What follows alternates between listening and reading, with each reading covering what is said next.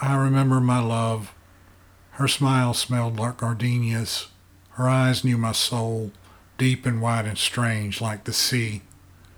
I lost her to save her. The sky opened up and took her. I gave up my dream, and she went to live among the stars. One day she said she'll come back for me, if she even remembers me.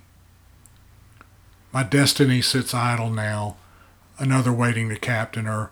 I'm too old to begin again to find another soul to bind with. My love with her love and their love, one and the same, they told me, yet different and apart, each an individual, yet part.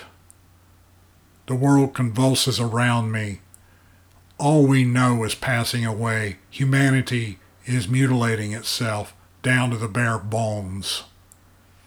I have to remain, at least for now, my new mission incomplete to save our St. John and deliver a message to our murderers. One day she said she'll come back for me, if she even remembers me. I feel the pain of our protector, his life nearly ending, 250,000 miles away. I can't get there before he's gone. Suddenly I'm there, in his prison cell, and he's gone, taken by the Unum, one with them now while I wait here for them to realize he's free. The door opens, the guards enter and see there's nobody here but me. How did I get here, they demand to know.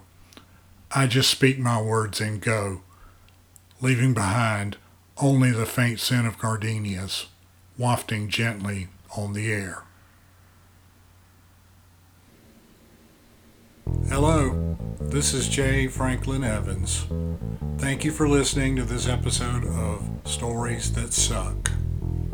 Did this story suck? Let me know.